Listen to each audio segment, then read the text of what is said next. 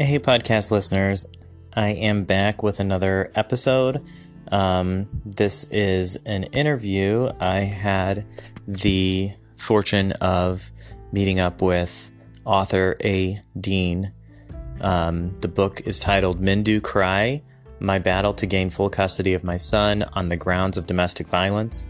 And this interview is just going over his experiences, some of the things that are in his book, some of the ways this might help those of us that are listening, another perspective to encourage us and empower us as we're all trying to kind of either cope or heal from domestic violence and just the massive amounts of PTSD and everything else that can cause on any of us that have gone through this, male or female. But I had a really good conversation with him. We tried 1 week. I was in the process of moving. Gonna try again. I had to try again, and I was able to finally, link up with him. He's over in the UK, so trying to find a time when you're across the pond is not necessarily the easiest, but we made it work, and I had a really good time speaking with him. So without further ado, I will turn it over to my interview with A. Dean. After a word from our sponsors.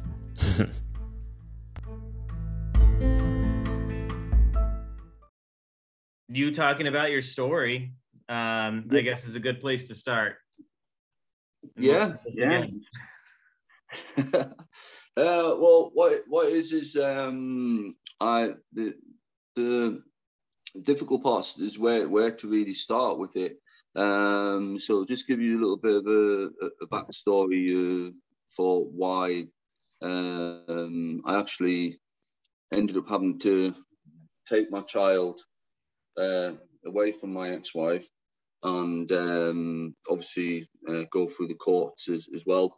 So basically what happened was she was becoming unwell, and I looked after her for about 4 years. And what I mean by unwell was like just staying in bed all the time and not wanting to wash, get dressed. She wasn't going to work, things like that. She was constantly arguing with me over situations like in not looking after my son at the time. I'd come home from work and things like that, and he'd be out playing, but she wouldn't know exactly who he was playing with or where he was. So when I asked her these things like, where is he? She'd get just upset and start screaming and shouting at me and calling me names and things like that. So it got to the point where you couldn't really, you're walking on eggshells all the time, and you couldn't really communicate at all like we used to communicate. But she believed that she had male and female spirits that she communicated with. And the female spirits would tell her jokes and things like that. So what would happen is would be sat on the sofa and she'd just start laughing, like hilariously laughing inappropriately. And you kind of look at her and go, what's funny? And it'd be like, oh, my female spirit guide told me a joke and it was really funny. And I'd be like, well, let's hear the joke. And then she'd get upset and say, well, don't you believe me? Don't you believe me? You've just seen me laughing. She'd clearly told me a joke. And it's like, well, yeah, but what was the joke? What was funny about it? And she would never tell me what was said, but get very upset with me, the fact that I wanted to know why she's like belly laughing, crying, hysterical, because of what this spirit guide voice had said in her head. The male voices were telling her negative things about me. And what happened was I was at work one day, and I got a phone call from her, and she was crying hysterically down the phone, like sobbing down the phone, saying that the male voice, spirit guide, it said to her that I had a demon paedophile spirit in my body. Oh my God. And it was only a matter of time that I was going to go to jail for exploiting children. And she's howling down the phone, crying. So I asked her where she was. She said she was at work. So I told her to go home. I stopped what I was doing at work and went home. And when I got into the house, I wasn't exactly sure what I was going to be walking into, what to expect. When I got there, she was washing up some plates in the kitchen. Very calm, very, very relaxed. And I tried to approach the subject saying, right, I'm here. What's this about? You male spirit guy talking about demon paedophile and things like that. And she just turned around, looked at me and rolled her eyes and went, oh, she said, it wasn't you. It got it wrong. It wasn't you. I don't want to talk about it. So I'm like, right. But Oh you my don't God. And you took ring off me. work and everything to be there. And Yeah, and she was, like I said, I was expecting it to be in flood to tears. I was expecting it to be hysterical like she was on the phone, and she was remarkably calm. Obviously I was like, well, I'm concerned here. You rang me, I've come home, you're saying these things, I don't understand it. I'm concerned, and now you're saying they got it wrong. And then again, she was swearing at me, screaming at me, saying that I was, I don't know whether I can use the language on here to emphasize what was said, but, you know, it's just a case of saying that I was like shit stirring and things like that. And then the more I try and say, well, yeah, hang on, you know, there's clearly something wrong here. There's clearly something not right. She would just storm off out the room, slam the doors, refuse to talk to me for days, and things like that as well.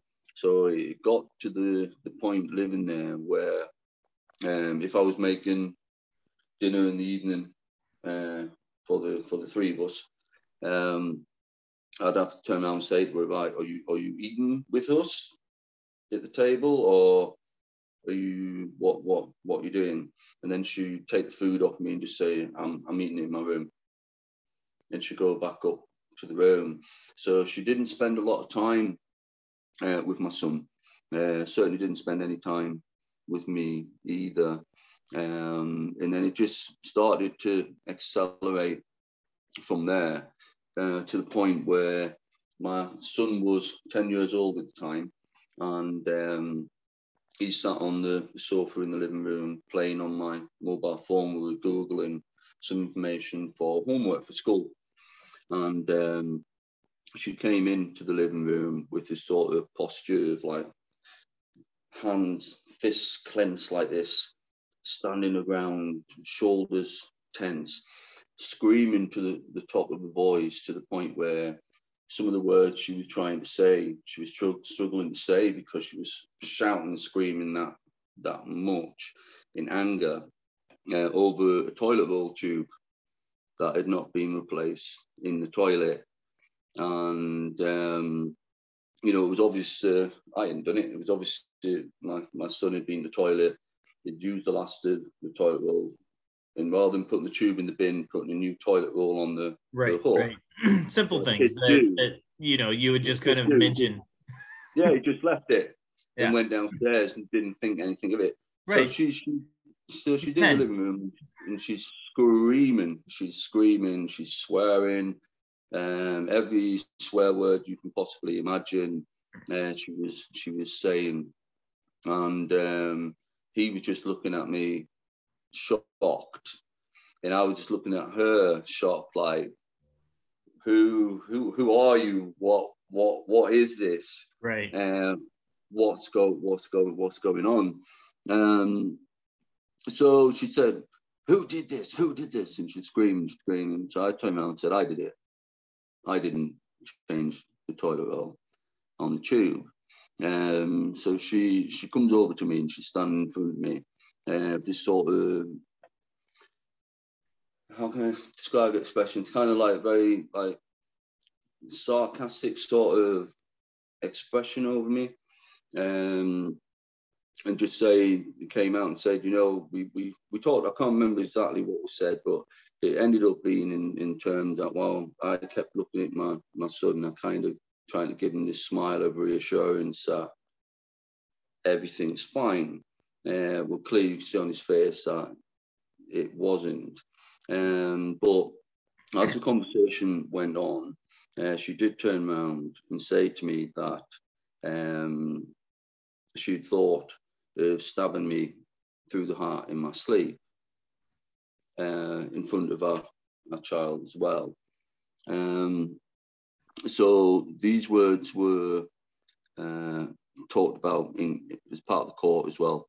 So she was kind of like just stood over me smiling, saying about that she would stab me in my sleep through the heart, and then stormed off into the kitchen. So I go up and followed her into the kitchen, saying, "Why are you saying that?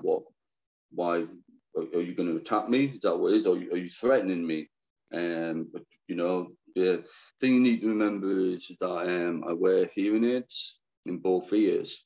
So when I take my hearing aids out on a night time and I'm sleeping, I'm twice as vulnerable as a normal person is because I can't hear. Right. And obviously I'm asleep. So she clearly thought about the best way to hurt me or get me while we're vulnerable, and then to stand in front of my 10-year-old for the sake of not replacing the toilet roll and tell me her plan, if you like, or her threat, or whatever it is. Just to look on her face, I sat there and looked at her, and even to this day, I believe that she would have tried to hurt me or attack me at some point. Yeah. You know what I mean? Yeah. Oh, yeah. My ex held a knife at me once, and basically told me she was gonna fucking kill me. When I had it on video of her holding a knife, and as soon as I pulled my camera out, she was still holding the knife in like a kind of aggressive way, and I said, "What are you doing?"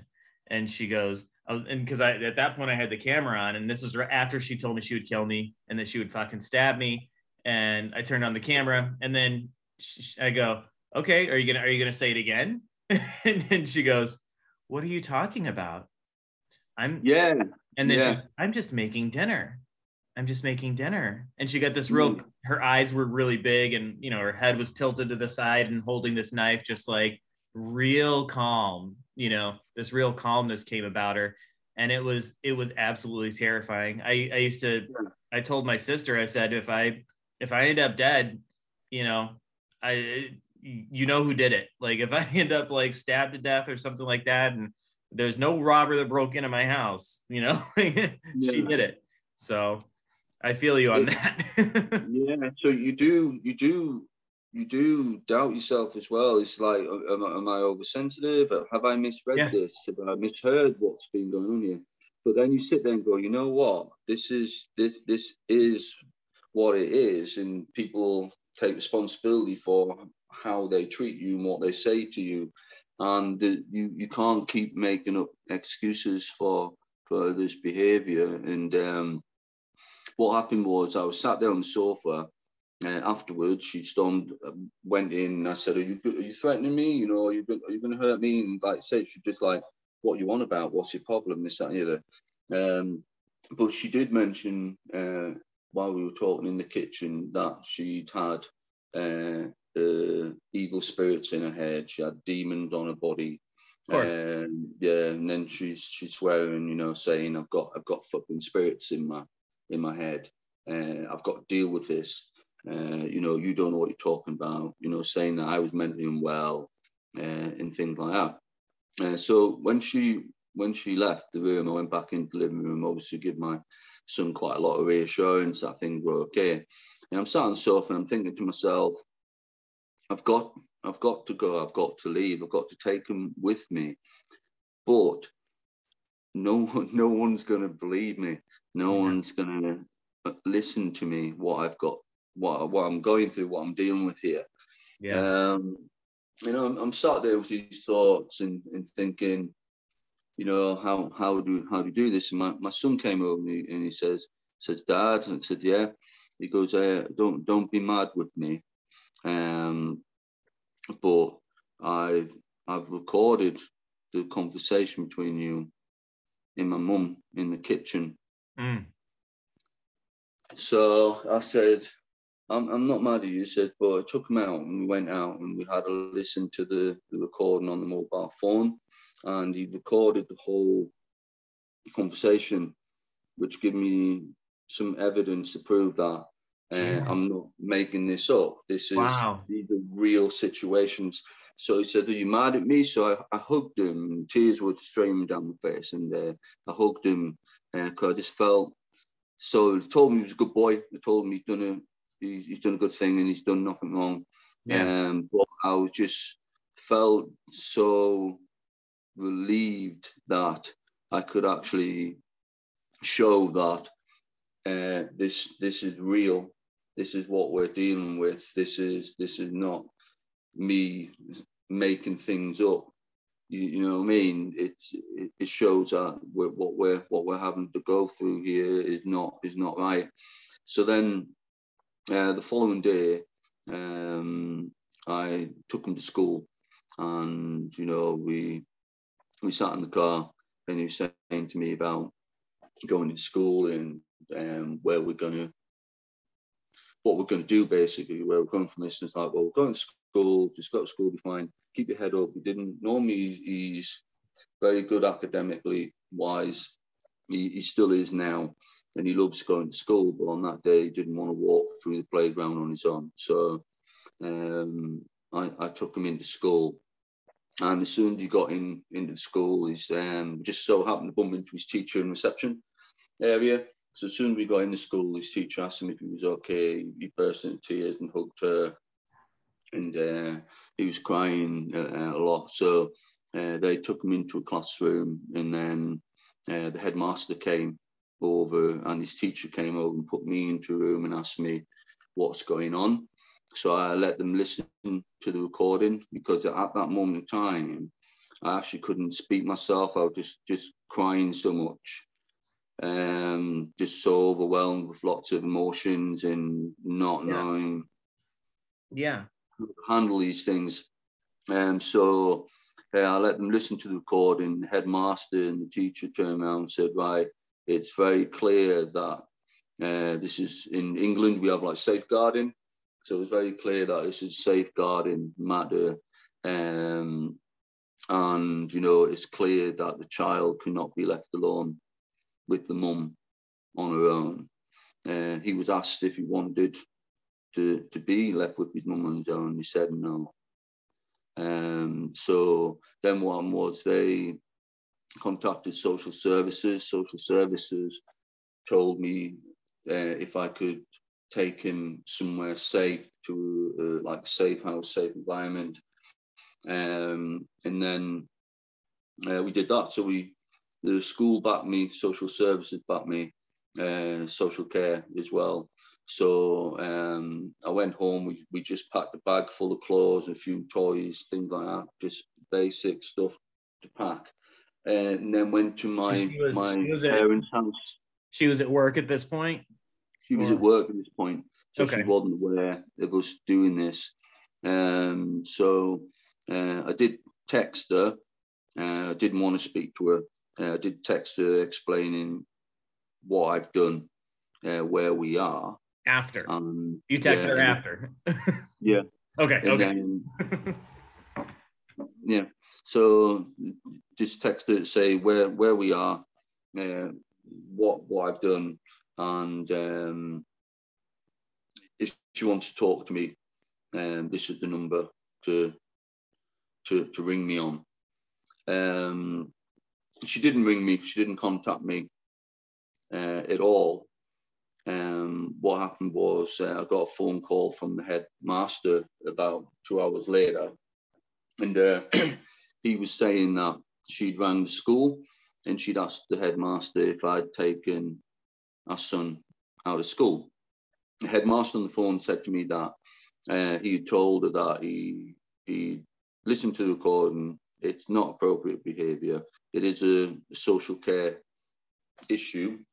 He explained to her that he had given me his consent to keep the child safe, and obviously I've taken him to my parents' house, which is like a couple hours drive away from where we used to live. Okay. So did that, and the headmaster's feedback was that she was very calm and relaxed on the phone with him. He told her that he thinks that she needs some mental health help, and she needs to access a GP to ask for some help. And she just thanked him for talking to her on the phone, and the work the school have done for our son. So he said that even he felt unsettled talking to her, because this is someone whose child's been taken away from them. Yeah. And put somewhere else, and they've been told they're not allowed to see them at the moment, because of the grounds that their behaviour in things like that. And he just said that she had not reacted or responded in the way that you would expect somebody to respond. Had it been the opposite way around, be me, I'd be freaking out, because I'd be wanting to know where he is. Yeah. And I'll be wanting to know exactly why he's been taken from me and things like that. And she was just very polite and relaxed on the phone with him. Which is kind of terrifying. It's very telling, but it's like, why are you so calm? You know, there's so many instances where that happens, where the person that's abusing somebody, you know, when if there is an altercation or if the police get called and they're just so calm while the other person's freaking out. Or I've seen videos of that, or where they'll record the person freaking out and they're just extremely calm, like, why are you doing this? Like, yeah. I mean, with guys, girls, both, like, I've seen it frightens me.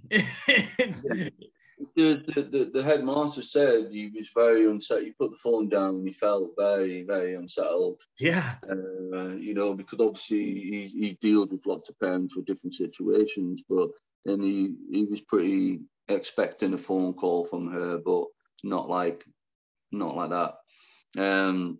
So we kind of sofa surfed then for about 6 weeks.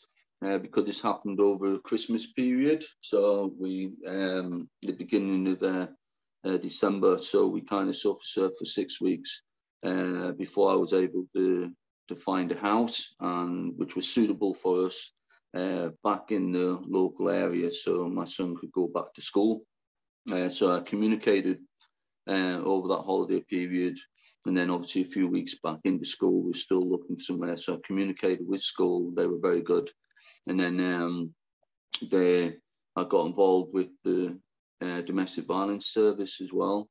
And they were really good as well to help me and my son to identify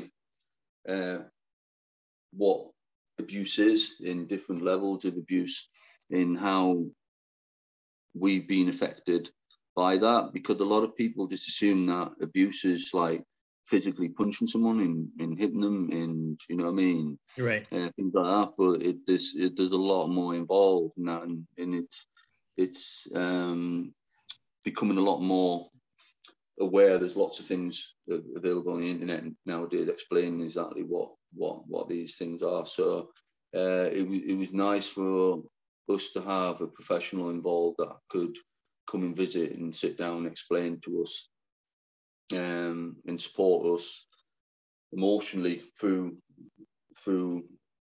the whole process of getting back on her feet, really, and moving on for lives.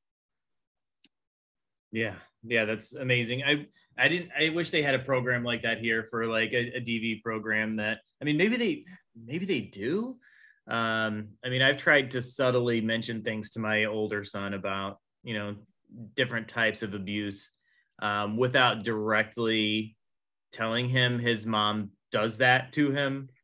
But it's hard for him to fully see it when I'm not being as direct as I feel that I can be, because I feel like at this point he is being fairly manipulated by his mother.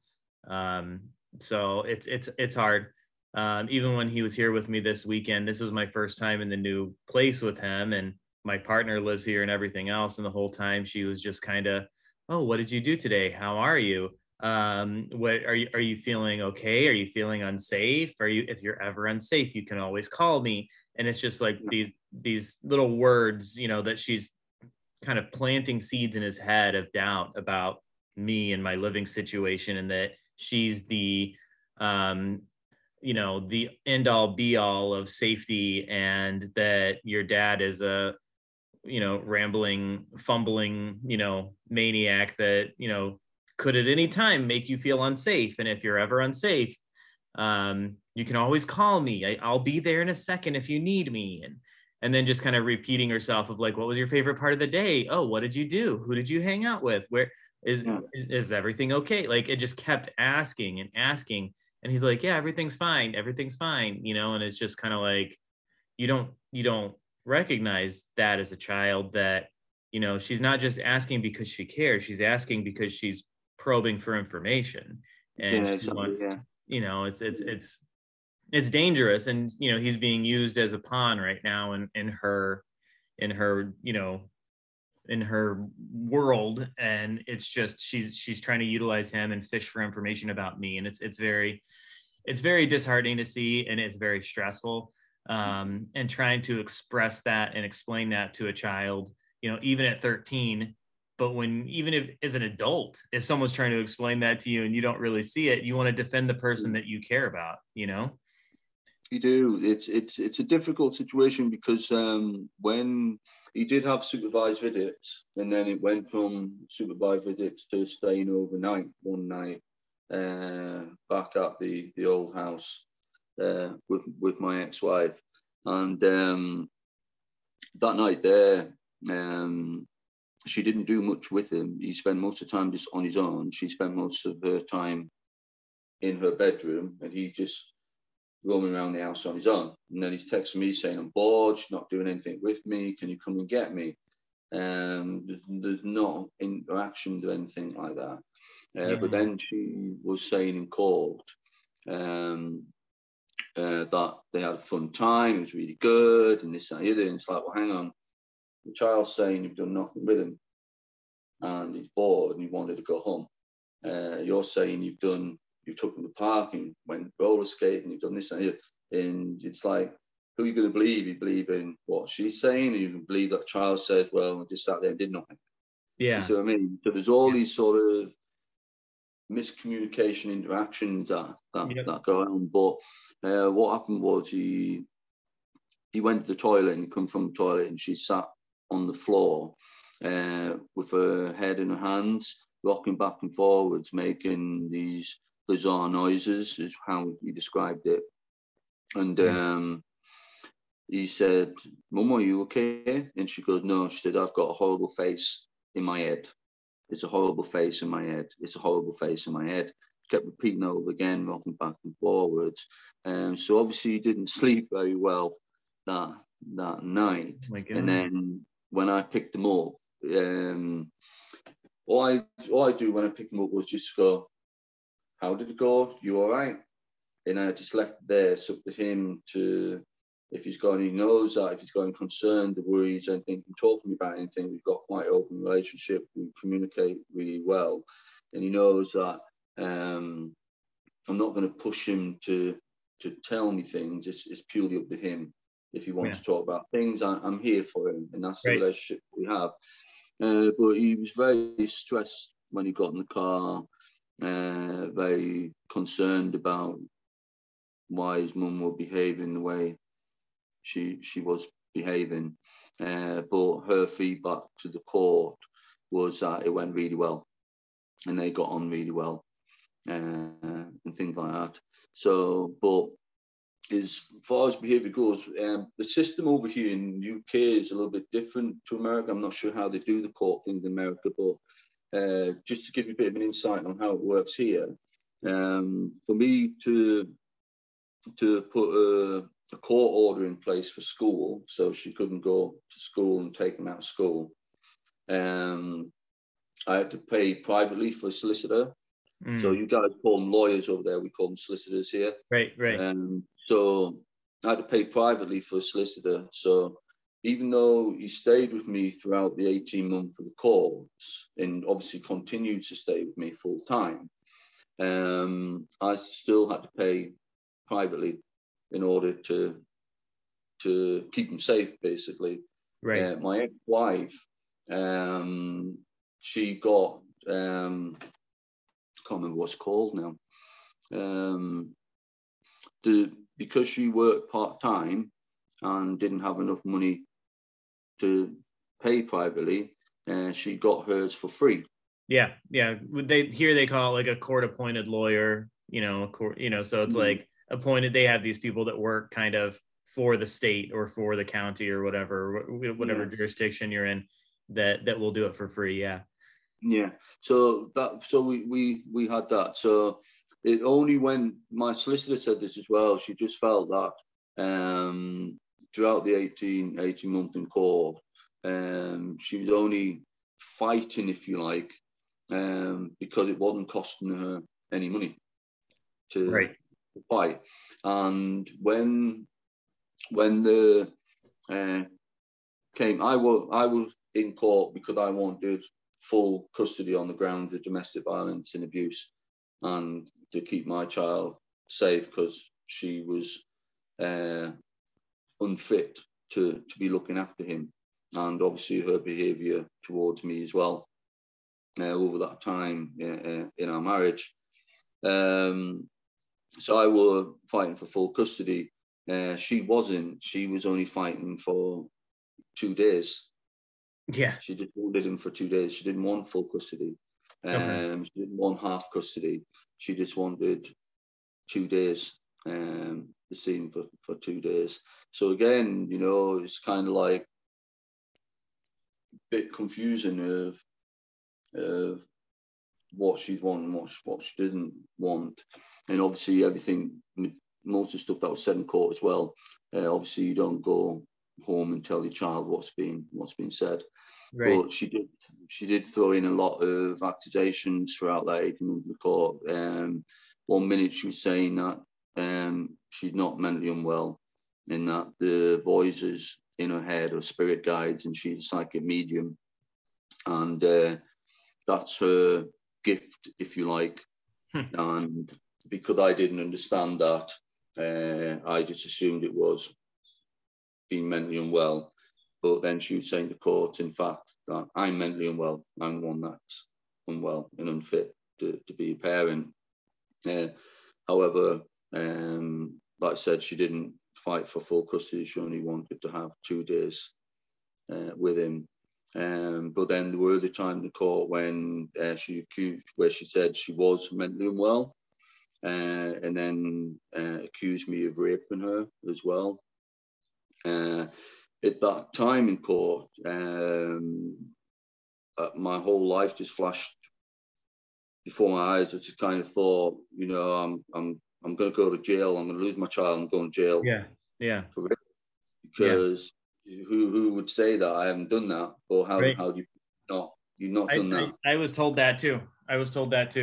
Yeah. I think that's a common thing. And the crazy thing is, like, the people like that can literally just throw out these blind accusations without any proof of anything and just say it so convincingly that I'm really happy it's never happened, but I was waiting for her to start saying that I was abusing the children in some way. And she's never done that, which is which is good. But I was always waiting for her to say that I either hit them or molested them or something like that, just to, because she would want to hit me at my lowest. But luckily that's never happened. So, I better knock on something, because that's good. That's good.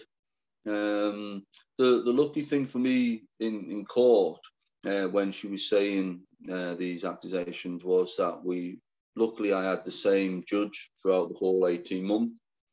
Yeah. So it wasn't changed. So he was well aware of all the cases it built up, what's going on. And he challenged her solicitor by saying that if I was able, so far all the accusations that have been made forward, I've been able to prove that are false, and I hadn't done that. Yeah. So he did say that this accusation of rape is a very serious one, and if I'm able to prove that I've not done any of this, the consequences would be severe on her. And as soon as he said that, she was pulling on a solicitor's jacket, and they dropped all the accusations she was making on the ground of stress and confusion. Oh my God. Just like that. So the whole, because she was saying I was drunken, abusive, aggressive, alcoholic. Yep. She did say in court that she does believe I have a paedophile spirit in my body, and that's because her spirit guide would say this, and she can see that I'm the devil, and she can't understand why no one else in the room can see that. But I will slip up at some point and it will be revealed that I'm a paedophile or whatever. So she was saying these things in court, and I'm sat there thinking, she's crazy. That's not what a normal person says, except I'm still having to justify, or felt I had to justify myself, that I'm a good dad, I'm a good parent, I'm here to protect my child from that. Yeah. So it was a stressful time. It was very stressful time to go through. Her brother was arrested and in prison. He still is in prison, as far as I'm aware, for being a paedophile. And what happened was, before all this kicked off, he was arrested. He was found with 6 different mobile phones, pay-to-go mobile phones in his bag. With each phone had a girl's name on it, and he'd been texting underage girls sexual stuff with pictures and images that they'd been passing between each other. These 6 girls and families had no connection to each other or anything like that, apart from he was a postman, and they were all allocated on his postal round. And he'd been doing this for quite a few years with these different girls, and then buying them alcohol and cigarettes in exchange for sexual favors. So these girls came forward in court, and he ended up going to prison. But my ex-wife said that he was innocent and he was framed, and these 6 girls had set him up, and she refused to believe that her brother would do anything like that. So I can understand in terms of why, instead of blaming him for stuff, she put this on me, that I'm the demon in my body, paedophile. Yeah. So it's all very messy and very bizarre. I do struggle to try and comprehend certain things. I can only just tell you what's been said and how it is. Yeah. There's no real explanation apart from that. He's done all that, except it was all transferred onto me, and I haven't done anything like that. So sorry, go ahead. So question for you. As far as like your book goes and what you've kind of gone through in your book from start to where it finishes, are these basically like some of the stories that are kind of in your books, or are these, I mean, there's so many stories. I feel like I unlock a new story that I forgot about almost on a daily basis in my memory bank. You know, when you go through it for so many years, it's like something will happen, or you'll watch a movie or you'll watch a show and it'll just trigger a thought in your head, you know, and it's like, oh my God, I forgot about that. Yeah, it does. Yeah. Everything I've been saying is in the book. And obviously it's I'm trying to just give you a general idea, so you get an idea of what we've been through and what we've worked through. But it is all in the book and explained in the book through the chapters leading up to the final court case as well. So I do feel really lucky and really blessed that that I got him, because obviously he's aware himself of what we've been through, and in every so often, even now, he's 14, he still brings certain things up that, like say, things that just trigger your memory or things like that. And it's quite interesting how much he actually remembers. You know, a certain thing that I didn't think he wasn't aware of, he was actually aware of. He just didn't say anything at that time. So again, I just give him lots of reassurance that, you know, that we're okay now and things are fine. You know, he seems happy. He seems happy with that. Well, yeah, I mean, yeah, there's definitely he I'm sure he is. It's hard though, you know, your wires get crossed for a while and you start to, you know, you can't really digest everything that happens because there's just so much that's thrown at you when people are psychologically, you know, damaging you like that. And then in the book too, does it talk about the court case more? Or is it kind of like, hey, this is what I went through. These are some of the things that I would advise you to do, or there, you know, tips and tricks, and you know. It's talks about the court cases. Gives people an idea of what we did. It's not one of them things where it's like, oh, if you do A, B, and C, this will help you. It's because obviously, you know, I can only go off my own experience of what.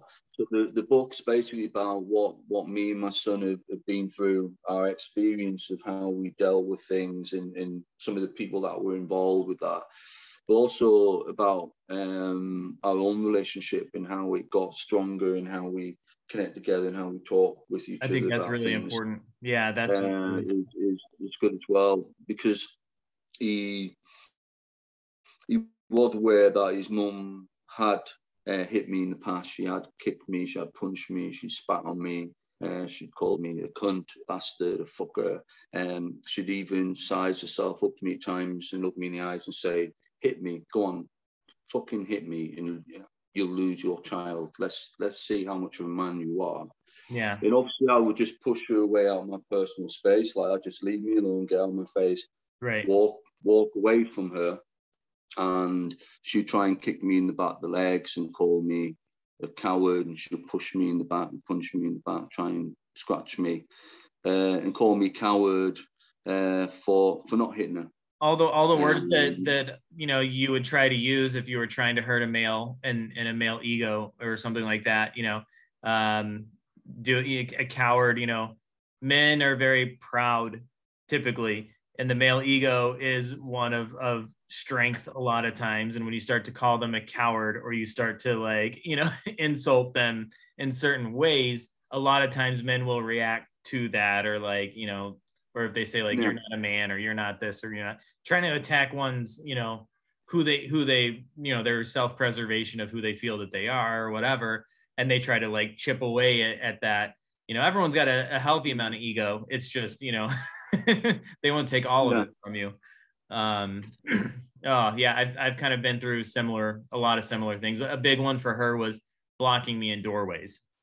You know, so she would block me in doorways and verbally, you know, throw all kinds of, you know, damaging words at me, trying to get me to forcefully move past her. So if I'd go to the bathroom or something, she'd stand in the doorway and, you know, start attacking me while I was in the bathroom, verbally. And then when I would say, move, get out of the way, I want to leave the bathroom, you know, she wouldn't move. And so I would try to kind of like brush by her without touching her, and she would purposefully move to wherever I was. Space. Yeah. And then the second I would like try to like push away, even if I didn't put my hand, just kind of like moving and just trying to like walk through, you know, she would say, "You hit me," and then start attacking me. You know.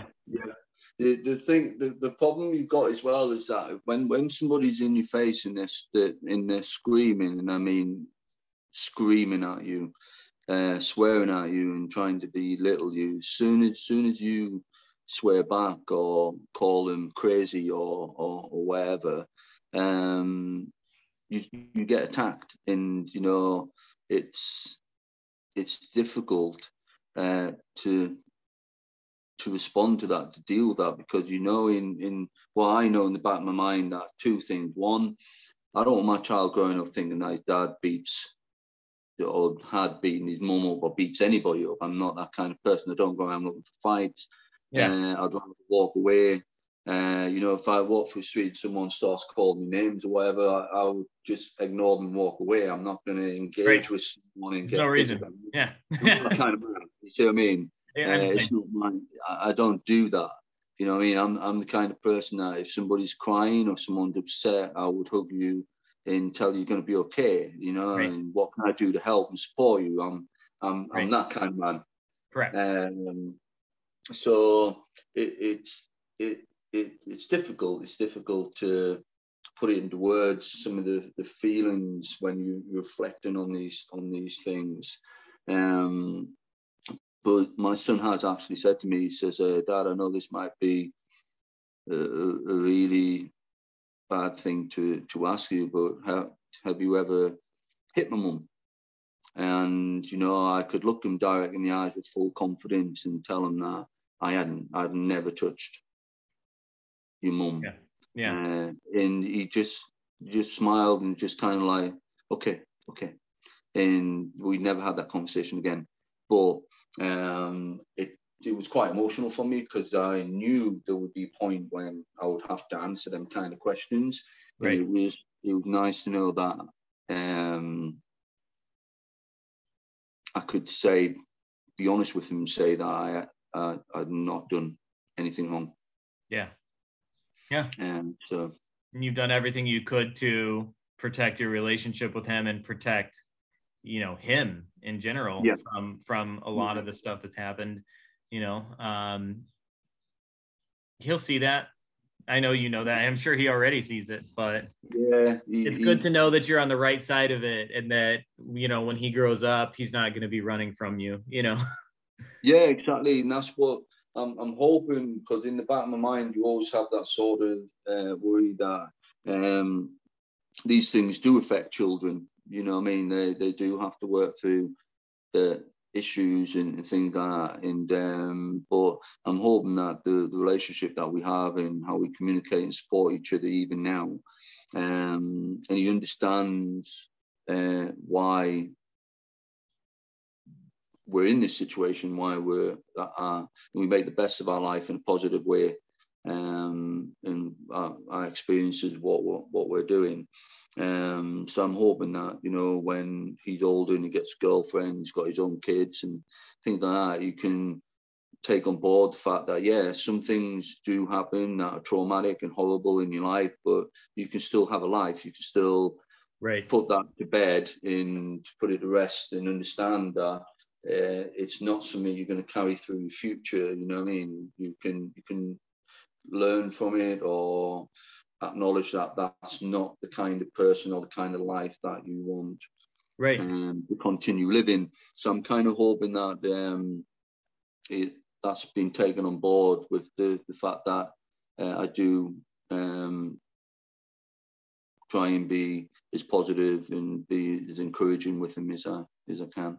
Yeah, that's really, yeah, that brings up a thought in my head of when my kids get older, you know, yeah, if they start dating someone else or doing this, or, you know, when they get old enough to start a family of their own, I do have a fear in the back of my mind that his idea of what a relationship should look like is going to be the type of relationship he has with his mom. And they say that a lot, that men will find women that are remind them of their mother or father for guys or girls or what, you know. And that definitely does, like, it doesn't keep me up at night, but when I think about those things, it does worry me. So then I think, okay, how can I combat this? You know, should I be looking into trying to guide him along that journey at some point as to, for me, you know, her being a narcissist, you know, and how to, you know, I think that he's got to recognize it in his mother first.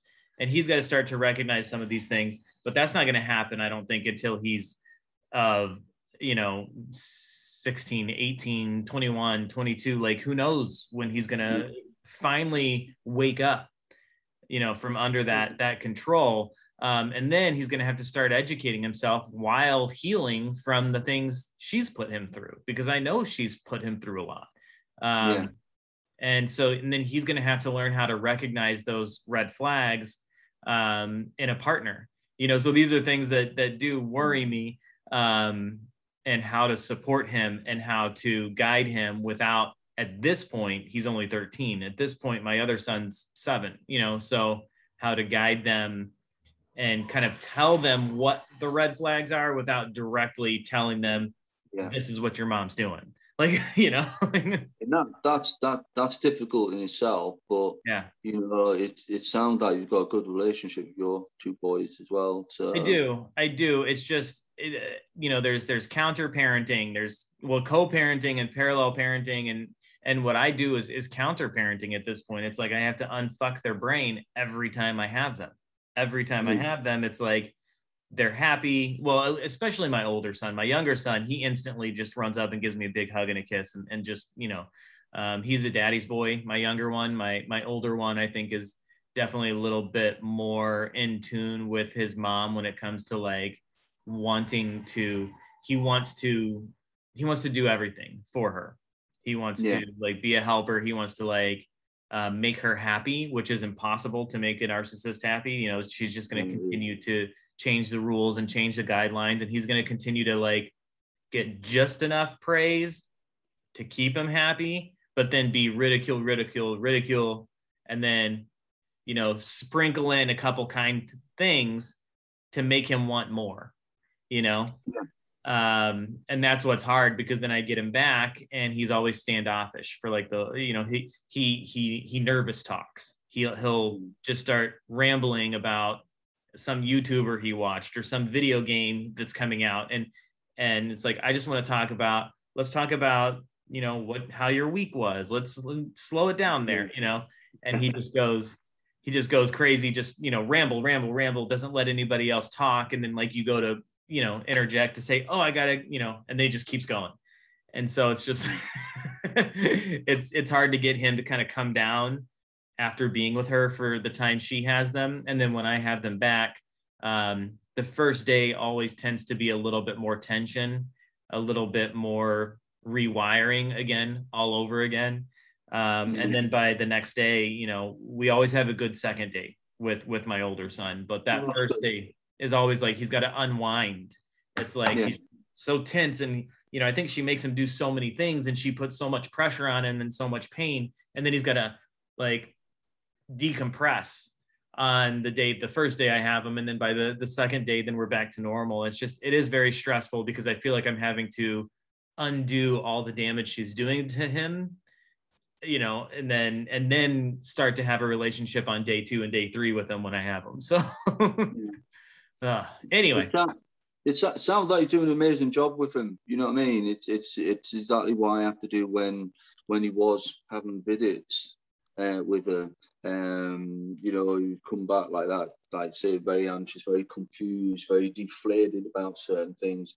And you all you can do is just give them that reassurance, that little bit of space for them to get the head around things and come around. It sounds like you're doing an amazing job there, doing that with them. Well, so are you. I appreciate it. But yeah, so I think if you want to, I don't know where all your book is. I know it's on Amazon, right? Yeah, it's only on Amazon at the minute. It's you can either download it to your phones or iPads and things, or you can buy a paperback copy as well. So yeah, on the yeah, Amazon. I'm gonna post a link in the description of the episode for you to make sure that anyone that wants to listen or read, I guess not listen, anyone that wants to read a copy can go and do that. Yeah, I mean, I think it's been a great conversation. I don't want to go too much longer, just for the sake of not getting cut off on my recording here for Zoom. But if you want to come back on and talk about more ever, I think this was great. I had a really good conversation with you. Yeah, I've enjoyed it. I've never done anything like this before, so I wasn't sure how we were going to go, but I've really enjoyed it. And it's just nice to be able to talk to someone else who understands what it's like, what you're going through, because it's difficult when you talk to friends and family that they've been supportive, but they've not been through it, so they don't get to understand what we've been talking about. Exactly. And I hope that people that are going to be listening to it as well will just get a bit more of an idea from a man's point of view of how domestic violence and abuse and what it's about. Domestic violence knows no gender, for sure. Exactly. But thank you very much for wanting to have this opportunity to have this chat. Absolutely. Like I said, I mean, if you ever feel like you have more you want to talk about or more you want to chat about or give an update or anything like that, feel free to reach out to me. Yeah, I will definitely. All right. Definitely. All right. Well, thank you very much, mate, and enjoy the rest of your day. Thank you. You too.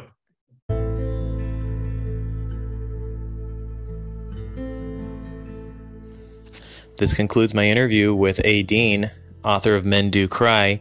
You can find his book, I know, right now on Amazon. I'm going to put a link in the description for this episode if you're interested in going to read his book. And I also would like to throw out an invitation to anyone else who has a story to tell, who thinks that they can add something to this podcast, a different perspective, whether it be your parents, your children, a family member, a friend, and your journey with coping, and maybe even some advice to those that are going through relationships with either any of these types of personalities. It doesn't necessarily have to be directly related to being a partner. We come in contact with these people a lot more frequently than I think we realize, unless you've been through a situation like this. So I would love to extend an offer, an invitation to anyone who has a story to tell, that wants to link up with me and wants to have a platform to discuss what they've gone through, and even if it's just venting a little bit and having other people listen and understand and can relate. But yeah, this concludes this episode. Thank you guys for listening so much. I really appreciate it. I will speak to you next time.